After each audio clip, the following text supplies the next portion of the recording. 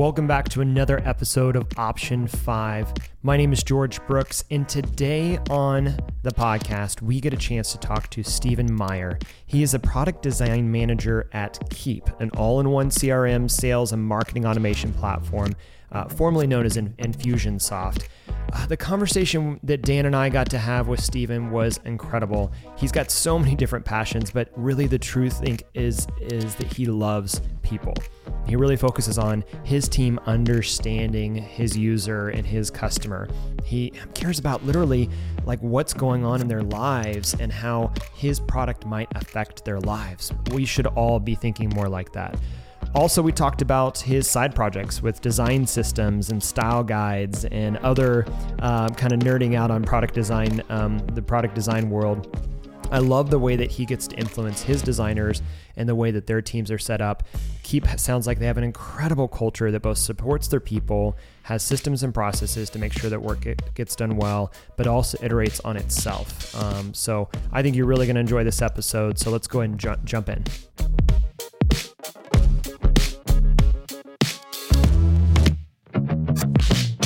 Why don't you go ahead and give a quick introduction to yourself, your role, and kind of your background, and then we'll go from there. Yeah, definitely. So as far as my role, so I'm a product design manager at Keap. And getting into my background, if I were to kind of rewind time and go back a little while, around the 2010, 2011 timeframe, I actually started out doing Windows Phone 7. Wow. And as Windows 8 was getting introduced, doing design and some front-end development for that. And that's actually how I got into design. Is I started to think there's got to be more to what I'm doing right now, right? Mm. I wanted to do good design. I knew I was not doing good design. And yeah, so at the time, I actually found a really good program at Cal State Fullerton in California in user experience and customer-centered design. And from there, I jumped into the program after reading the description. I was like, this is it. User experience design. This is what I was thinking about. Yeah. And so really jumped into that. And at the same time, I actually started to take a course on Coursera in human computer interaction from UC San Diego, which just accelerated my knowledge in that area significantly. And that's really what launched my user experience career and led me to tons of other great places. Yeah, let me know if you want to hear more about that, or if that's... Yeah, I'm really curious. So I see the Marines. You've created your own startup. You've worked for a venture-backed startup, and now you're working for a Fortune 500 company. Give us the timeline a little bit. How did you... I'm assuming Marines were first, and then after that came technology. Where did the love of technology come from? How did you get from Marines to where you are now? It's a very interesting path. I'm always curious as the timeline of how people jump from one thing to another. Yeah, definitely. So one thing that may be a common misconception, and this is perfect for this podcast, is that innovation can be done, it's universal, it can be done everywhere, right? It doesn't matter the type of industry, everyone can take advantage of innovation. So while I was in the Marine Corps, I had tons of opportunities to come up with different ways to innovate. So even within our vehicles, I would create custom mounts to mount our equipment and be able to hold our laptops and be able to communicate across different vehicles while we were on convoys, while in Afghanistan. And I mean, there was just like tons of different cool things that nobody was doing. And if you just put a little thought and did a little, iterations on your designs and be able to come up with some cool stuff that works, people take notice and they're like, hey, can you do that for us?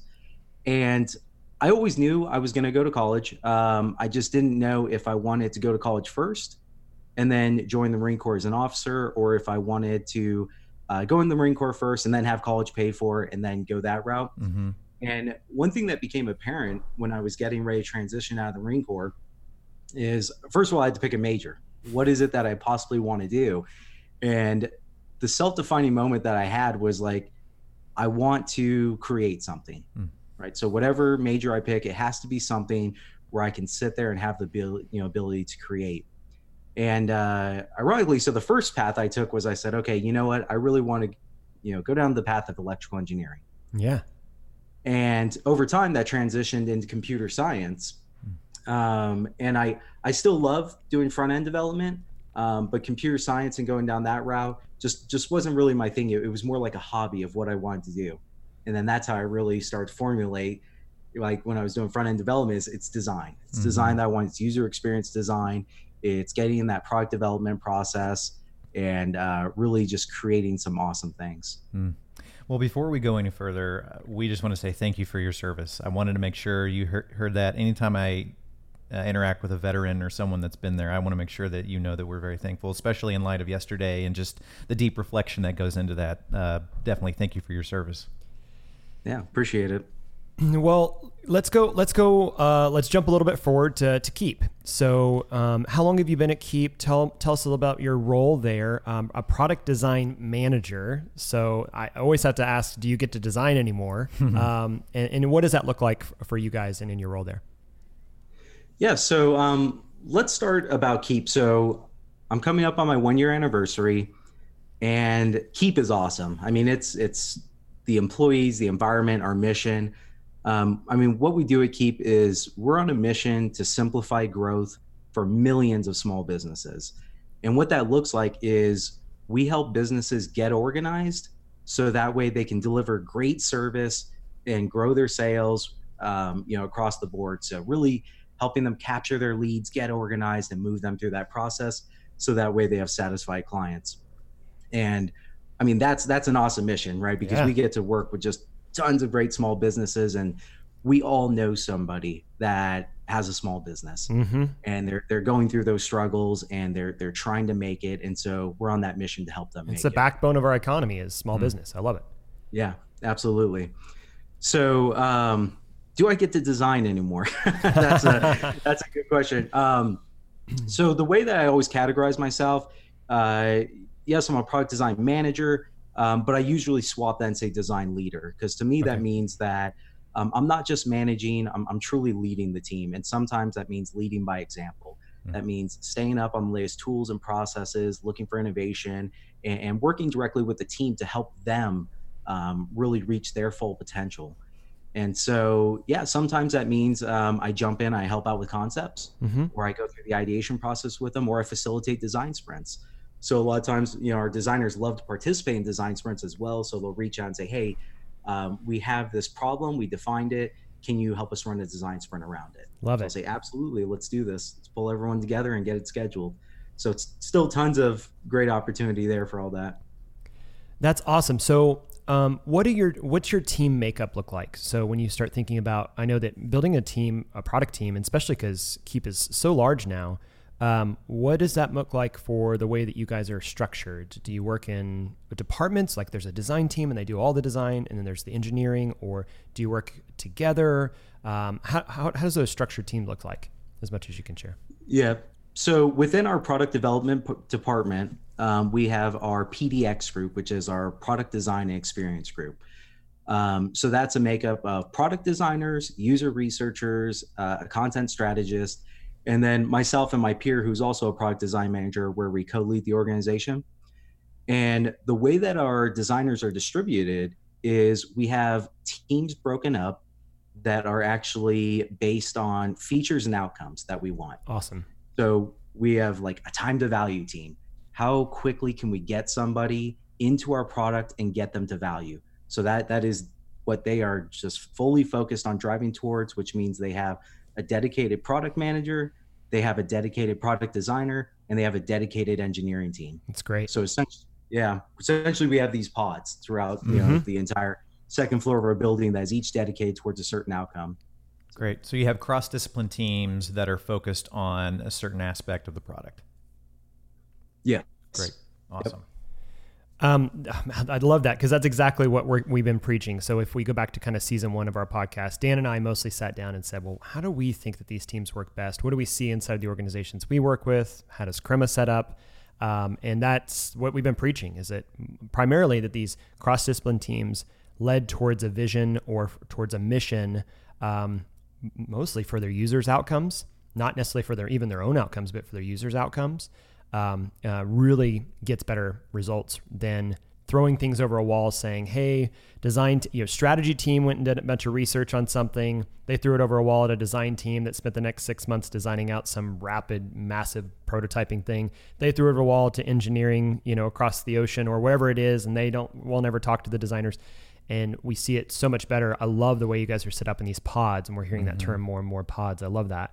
And even I want to go back to something you said earlier, which I think is so great about the way that you're thinking and also how Keap is thinking, is that you, first and foremost, you went straight back to what's the mission of the organization? What are we trying to do for our users, for our customers? And then that trickles down into each of those groups. How do you see that get communicated? How do you see that you get to live that out as you're working in your role? Oh, I mean, as far as our mission, first of all, we have our set of company core values that we embed into our daily life. And those core values are always tied directly back to our customers and our partners as well. But being able to really, we find opportunities where we'll take our customers that are on this journey of trying to become successful, or they're getting to that point where they're becoming successful, and we bring them in. Awesome. And so we'll bring them into the building, we'll have an all hands, and they get to tell their stories. And sometimes this is done in person, or sometimes it's even remote, and we'll bring in different customers throughout the United States. Because the impact that has is you get to hear exactly from the customer's voice in their words, what their experience is like in their product, what their journey has been like. And if they have pain points, you really get to hear it. I mean, there's times where people are saying like, yeah, I wasn't able to close any deals for a few months, and I did not get paid, and it was rough on my family.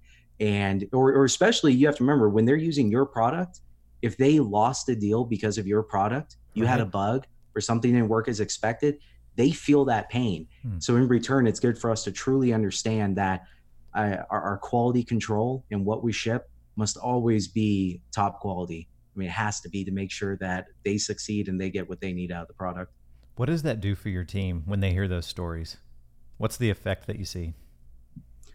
Oh, I mean, it's kind of like instant, right? I mean, people feel it in their chest because you realize that connection that you have. It's not just some product that you throw over the wall and, hey, people use it. If they don't, who cares? And it's kind of whatever after that, we shipped it. No, I mean, there's that direct connection, and reminding everyone that there's that level of connection. And plus, most of our employees, and just like I said, just everyone in general, we all know people that have a small business, whether it's your parents or family member, your friends, and that even builds the connection even more, because how would you feel if, your parents were going through that and they were using your software? How embarrassed would you be to have your own parents say, we lost a deal because of the software that we're using that you guys provided? I mean, that's pretty impactful. I'm so glad you guys do that, because there are times in our realm, in the agency life, there's a lot of times where, not in our company specifically, but it may be only a few certain roles that get to hear those stories from the customers, and then they're relayed down, which is still helpful, but it's not complete. It's not sufficient. And so to be able to have a pod structure or a product team structure where they are all hearing that information at once, it immediately builds empathy. Yeah, empathy and camaraderie around, oh, this is why we are here. We know why we're here, but now I can feel why we are here and why we're building this product. So that's awesome. Yeah, absolutely. Makes you all drive towards the same mission, which is always a great thing. So one question I have is, and this not explicitly here, so we'll be mindful of what we can share and what we can't. But the one thing question I have is, how do teams communicate to other teams? So you have one product suite, right? And that product suite has to be a seamless experience across the board. But as you said, you might have different either customer journey focus or product feature focus. How do you communicate across your pods so that nothing's lost in translation?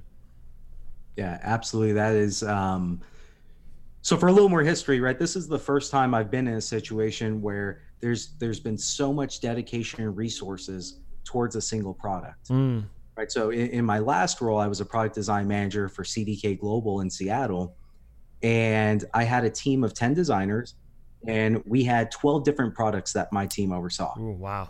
So essentially we had less than one designer per product is what that translates to. So the overlap didn't really happen, right? So now I'm changing environments. I'm in this place where we have these pods broken up. They're driving towards features and outcomes, and it's essentially for one product. Yeah. So the biggest challenge is how do you stay consistent? So one thing that we definitely fall back on as the base of everything getting into our visual and interaction design is our design system. Yeah. Right. So very, very well documented design system where we have our sketch component libraries that we distribute to all the designers. We have template files that have all kinds of common scenarios. So if you are going to use our interface to pop up a dialogue, we already have it done. Yeah. We have a template, grab it, put it in your file, swap out the text that you need to. Don't come up with your own change the dialogue. stuff. Yeah, I get it. Yeah. So that's the root of it. But then we also have our style guide, which actually has our pattern documentation. Mm-hmm. So as we have these common patterns that will build up, like we have, we're in the business of also marketing automation. Yeah. So with comes messaging through SMS and email and phone calls. And so our email builder will show up in multiple places throughout our product. So we're able to document, like, here's how to surface the email builder. Here's how it interacts. We do have an email builder. Don't try to design your own. Right.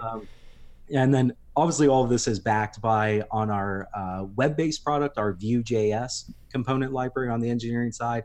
And then for our mobile product, our React Native component library. So that's the basis. That's to make sure that we're all starting from the same place.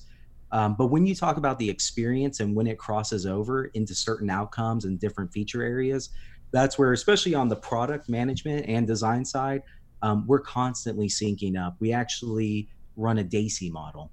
Right? Yeah, so great. We'll map out, who's the driver, who's going to be accountable, who should be, in the loop and contributing, and who should be informed. So we've actually moved towards that quite a bit to make sure that everyone's thinking through, okay, I'm going to work on email builder. It's my team's mission right now, but I know this is going to cross over into 3 other teams' areas. Cool. Let's get a sync meeting. Let's break out the DAISY model. Let's make sure everyone understands. Let's find out if there's any conflicts. And then when we get through, when we actually start a design process, it's making sure to bring in the other designers as well, because they already have that tribal knowledge, and they can say, hey, there's a conflict if you do it that way. Let's walk through and we'll work through a solution together. And that's really the biggest thing, is even though you have these pods where one designer will sit within that pod, I always make sure that my team is constantly reaching out to other designers. Like, don't go it alone. Like, yes, you are on that small team alone, but we're not alone. We're still a product design team. Yeah. Make sure that you guys are doing proper ideation. You're going through the design process together. You're getting multiple ideas, not just one. So really that as well.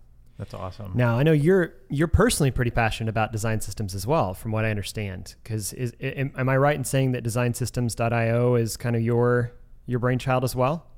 Yes, absolutely. Yeah. So when I was at CDK Global, I had a design system team where we had a lead product designer, and then 2 senior designers, and then an entire engineering team to back it, where we had over 100 products in over 100 countries. Wow. So my mission there was to create a design system that would account for that, and something that could scale across our global teams.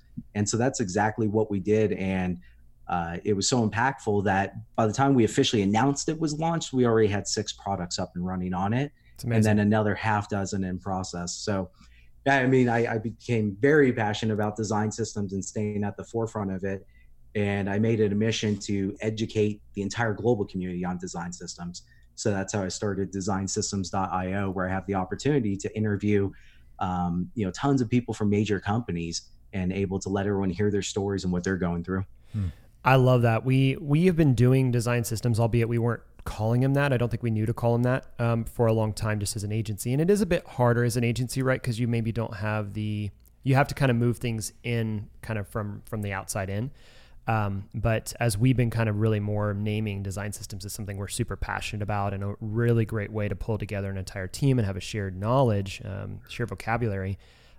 Your designsystems.io started popping up all over our radar. So it was really cool to get a chance to talk to the creator of it. So that was very exciting. So I'm curious though, how do you define, because you already even said this, and I know you also have Style Guide online. Help me to understand where you think about the difference between a design system and a style guide. I think that's a question we've heard people bring up, especially our designers before. Yeah, absolutely. It happens all the time. So a design system is, I would call it the complete package of everything, right? So a lot of times people will interchangeably use design system and style guide. Not interchangeable in this case though. So a design system usually has like three major components that you can break it out into. You have library packs and templates, which is what helps out the designers. Mm-hmm.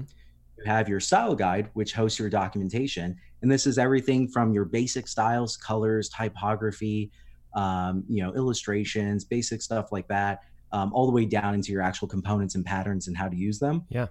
And then the third category is you have the actual developed components and the documentation that goes along with that for engineering. Mm. So library packs and templates, style guide, components. Those three will build an actual design system that product teams can take and run with and make sure that they build a consistent product. I love it. It's something we're trying to, implement across the board, albeit it does take time too. And so I'm kind of curious how you balance that time of, the old product issue of how do we work on what's next while we're working on building our systems and processes, infrastructure, et cetera. How do you balance that time, or maybe specifically in your role across your design team specifically? Yeah. So, everyone's situation is different. This is what people want to hear about.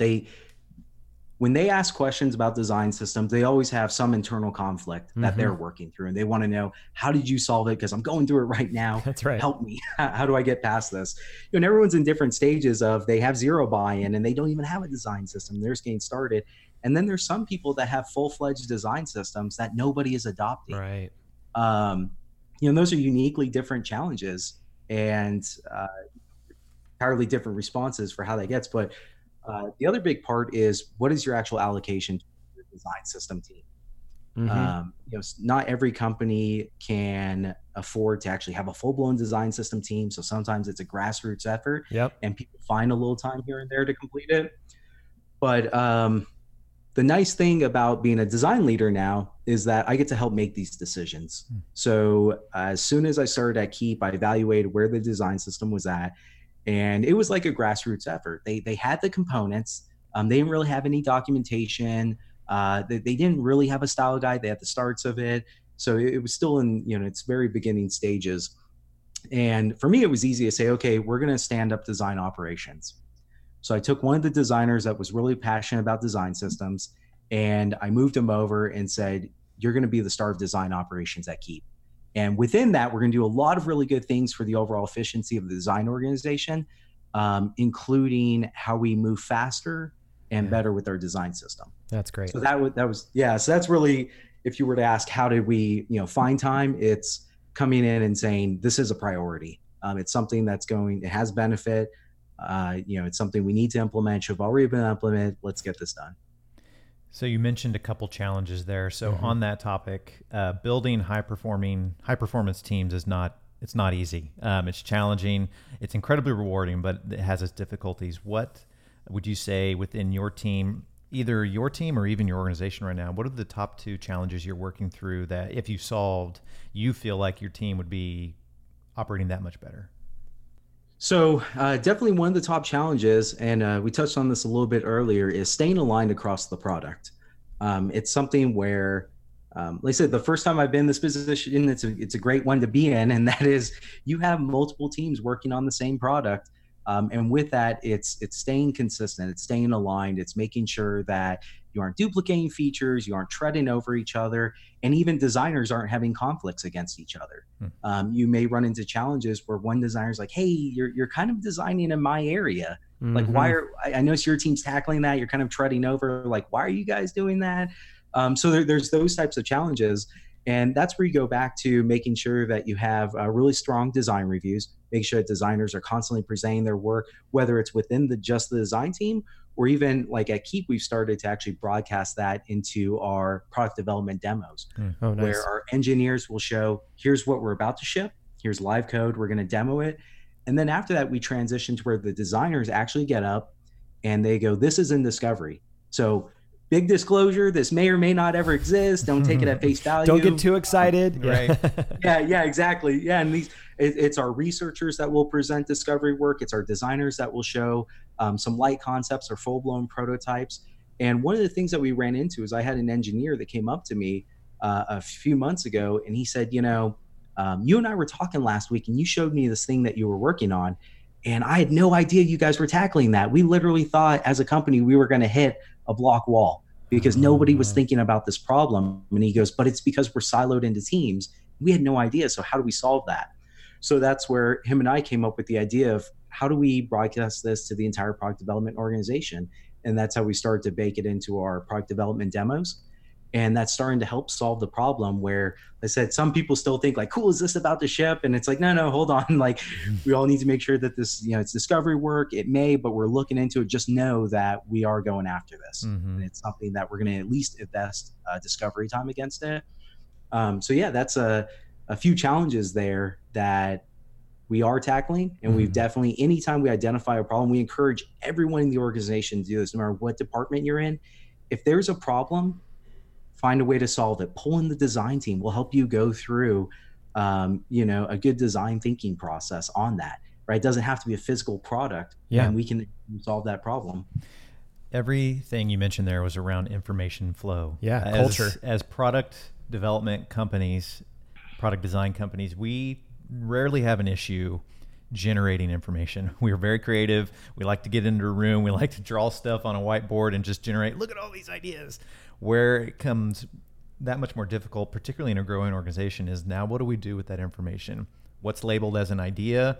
What's labeled as, no, we're actually going to work on this? And kind of going back to the DAISY framework there of like, who's driving it, who's accountable, who's a contributor, and then also who needs to be informed. It's all around information flow and communication. And again, more people means more communication pathways. It's just part of product leadership. And it's, in my opinion, the hardest part. It's so that I think if designing an incredible system, designing an incredible product, that seems like that's the fun kind of like, yeah, we're doing that. I think the hardest part is, I mean, my mantra is, I'm in the business of people. I just happen to build technology or design technology. And it's the people. It's making sure we're all communicating and we're all on the same page and we understand the why behind the things that we're running against right now. So I love that really that Keap has that kind of culture, right? Because that's a culture that has to be fostered that allows for those types of conversations to happen, that allows for those challenges to come out, that allows to explore better ways to solve problems. That's huge. That's not everywhere. So that's a big deal. Yeah, definitely. Okay, so what are 2 or 3 takeaways that you would give, or maybe insights that you would give for either a designer or a product leader that's getting into this space, is excited to learn, excited to grow, wants to take it to the next level? What are some things that you think are kind of can't forget these as you get into this space? So I would say that some interesting things that I've kind of had to shift my mentality on is you always hear people saying, be data driven. Be data driven, right? Everything be data driven. And you're like, okay, I get it. I should be data driven. But really, so a few months back, I met with all of my lead product designers, along with my peer, who's another product design manager. And we talked about, we need to go through and we need to rewrite our job descriptions. And so we actually ran workshops and we did co-creation with our lead product designers of what should this look like? And one of the things that came up is talking about being data driven. And we actually had a pretty heated debate about that. And it was a really good one because what we came to is it's not being data driven, it's being data informed. And it's kind of that epiphany of really a lot of times data is going to show you this number is bigger than this number. And if you act on that, you're going to make a lot of mistakes. And right now, I think everyone's in that mentality of, yeah, that number's bigger, go for it, versus really taking a step back and saying, something's off, or we know there's potentially a problem. Pull in your researchers and go find out why it turned out that way. Yeah. Right. I mean, you may find out that, hey, we launched a new feature. We quickly iterated, we got it out there. Now we're going to measure and we're going to find out if it's successful. And you see that nobody's using it. So if you were to say, okay, well, the numbers are low, let's kill the feature and let's move on. But if you actually deploy your researchers and they find out like, no, actually, most of the people didn't even know it existed. You buried it in some area. They had no clue it existed. That's why only a few went in there. Let's talk about how we solve that problem. Let's iterate on that. Let's remeasure. So yeah, that's my first takeaway point is always make sure to be data informed. Make sure you know what things are looking like, but then know to take a step back, do your research, and then find out why the numbers showed up that way. Extremely important. I love that. Yeah. It's a big lesson learned that I've had recently. I think that can apply to a lot of things, not just business. It's like history doesn't predict the future, but it can inform the future. So the idea of like, if you're in a boardroom, like you said, if you're data driven, it's like, well, the data doesn't say this, so we can't move forward. But you're inherently looking at something in the past already. Data is in the past. It's something that you measured. It happened, but it doesn't necessarily mean it's going to happen the same way because of all these other factors that are just compounding the complexity of this decision. And so I think I might actually start using that. Let's be data informed. I like it. Yeah, I like it. I'm stealing it. I'll give you credit, but I'm stealing it. Any other takeaways that you'd share getting into this? Yeah, the other really big one. So one thing, and this is another thing in my last role at CDK Global that I learned is, and this is something where it's almost like a muscle. You got to flex it, and that is reaching out and including others, right? Somebody in the organization knows something that you need to know, or they can help you innovate. And so not going through your process in a silo, but as you actually run through, especially getting into design thinking, right? There's so many different stages where if it's literally just design or even just design and research, you're missing out on so much because that is just a small piece of it. You need to be including your engineers, your product team, your researchers, your content strategists, other departments, right? Pull in your sales reps, pull in your customer service reps, pull in marketing. I think at every place I've ever worked, everyone says, don't talk to marketing. Don't talk to them. They don't have what you need. They never give us what we want. And it's just such a missed opportunity. I mean, at CDK Global, everyone said, don't talk to marketing, don't go to them.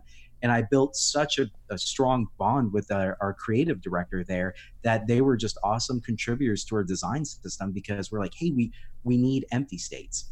And we need an illustration style that we can put on those. Can you help us solve this problem? They're like, absolutely. Like they deployed their teams to help us build up our design system in different areas that they could contribute. So the big takeaway is you are missing out on so much if you try to go through the process by yourself, or even just with a subset of who you really should be including, that you're never really going to get that true great product without that.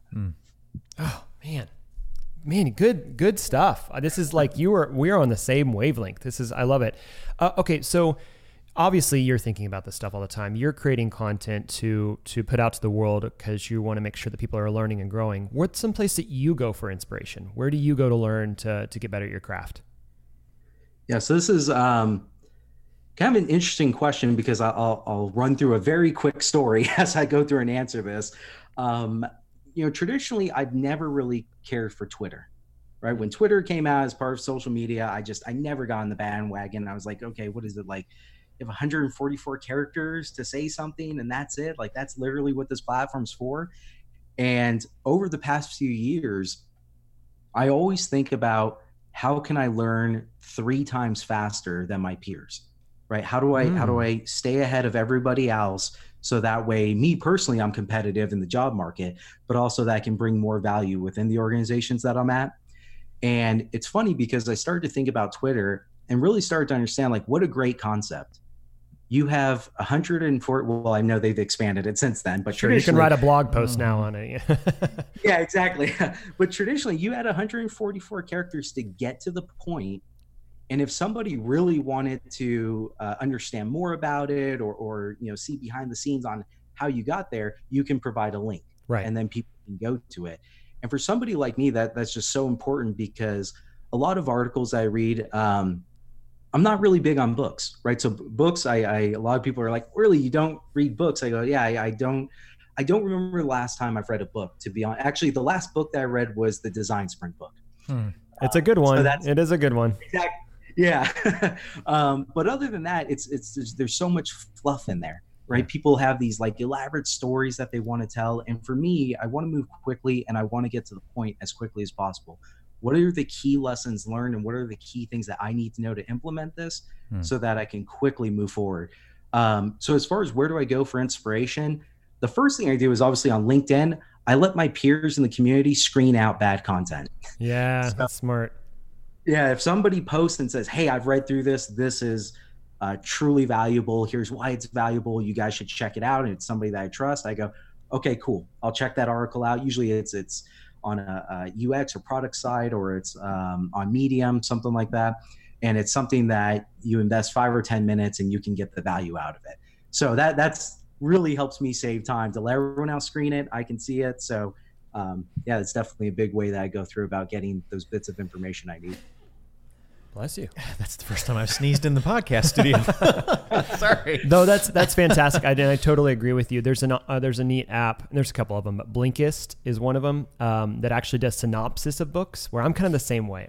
My kind of book hack, because I enjoy books. My book hack is I usually read the first chapter, and then for every chapter past that, I read the first basically sentence or paragraph and the last sentence or paragraph of each chapter, and I go, okay, I get it. And then I move on. And then if I want to go fill in the fluff, because it's usually some repetitive story, I'll do it. But Blinkist is great because it basically just gives you a synopsis of what you need to know about the book. You're like, yeah, I get it. We can move on. But Design Sprint's a good one. That's fantastic. Last question. What is something, being in this space as a designer, as a design leader, in the product world, that you're really excited about right now? Either for yourself, for your company, or for the industry as a whole? I mean, with that, I'm going to have to defer back to Keep about this. And it's because, yes, we're building a product, but it's more than that, right? It's who we're building it for. It's the mission we're after. And it's everyone that we hire is truly invested in the product, right? So, it's being customer centric, right? It's really understanding who you're building it for, that they need to be successful. It just works wonders, right? Because everybody wants to do the best job they can. They want to build the best product they can, and they'll take steps to make sure that happens. And at Keep, there's literally nothing, right? We have to constantly remind our teams, and that is, there's nothing stopping us from doing whatever we want to do, right? In past roles, I would say, hey, we need to implement better analytics on this. We need to really understand how people are using the product. And people say, yeah, well, we can't do that right now, or maybe. And I mean, that's just not how it is at Keep. I mean, when we build a product, whatever it takes to get the best outcome, we're going to do it. Whether that's doing a better design process, whether that's hiring more designers or more product managers or more engineers, or whether it's revamping our process, we're going to solve the problem. And that's just a great mindset to have. So good. I love it. I mean, you have some interviews where you're like, okay, Yeah. That's good. I'm really excited about Yep. this. Steven, this has been so much fun. Thank you for taking the time. I want to be respectful of your time. And generally speaking, I've thrown out a couple of your sites here, but where can people find more about you and maybe what you're working on? Yeah, so I do have my personal site, which is meyerux.com. And that one's really more of like my personal portfolio site. But one thing that I also really host on there is my leadership deck. And this is something that I share with my teams, and it's really their introduction and how to work with me. So it's a great thing that I've ran through. There's tons of things on there. It's actually something that I picked up where there's several other people that have created a similar deck. I like and that. It's something for inspiration. Yeah, so if anybody wants to check that out, you can definitely go on there to get some inspiration. And but other than that, you can catch me on most major social media channels of LinkedIn and Twitter and all that fun stuff. So Awesome. Well, Steven, thanks again for your time, and I really appreciate you coming on the Option 5 podcast. yeah, it's great being here and talking to you guys. Thanks again. Thanks, Steven.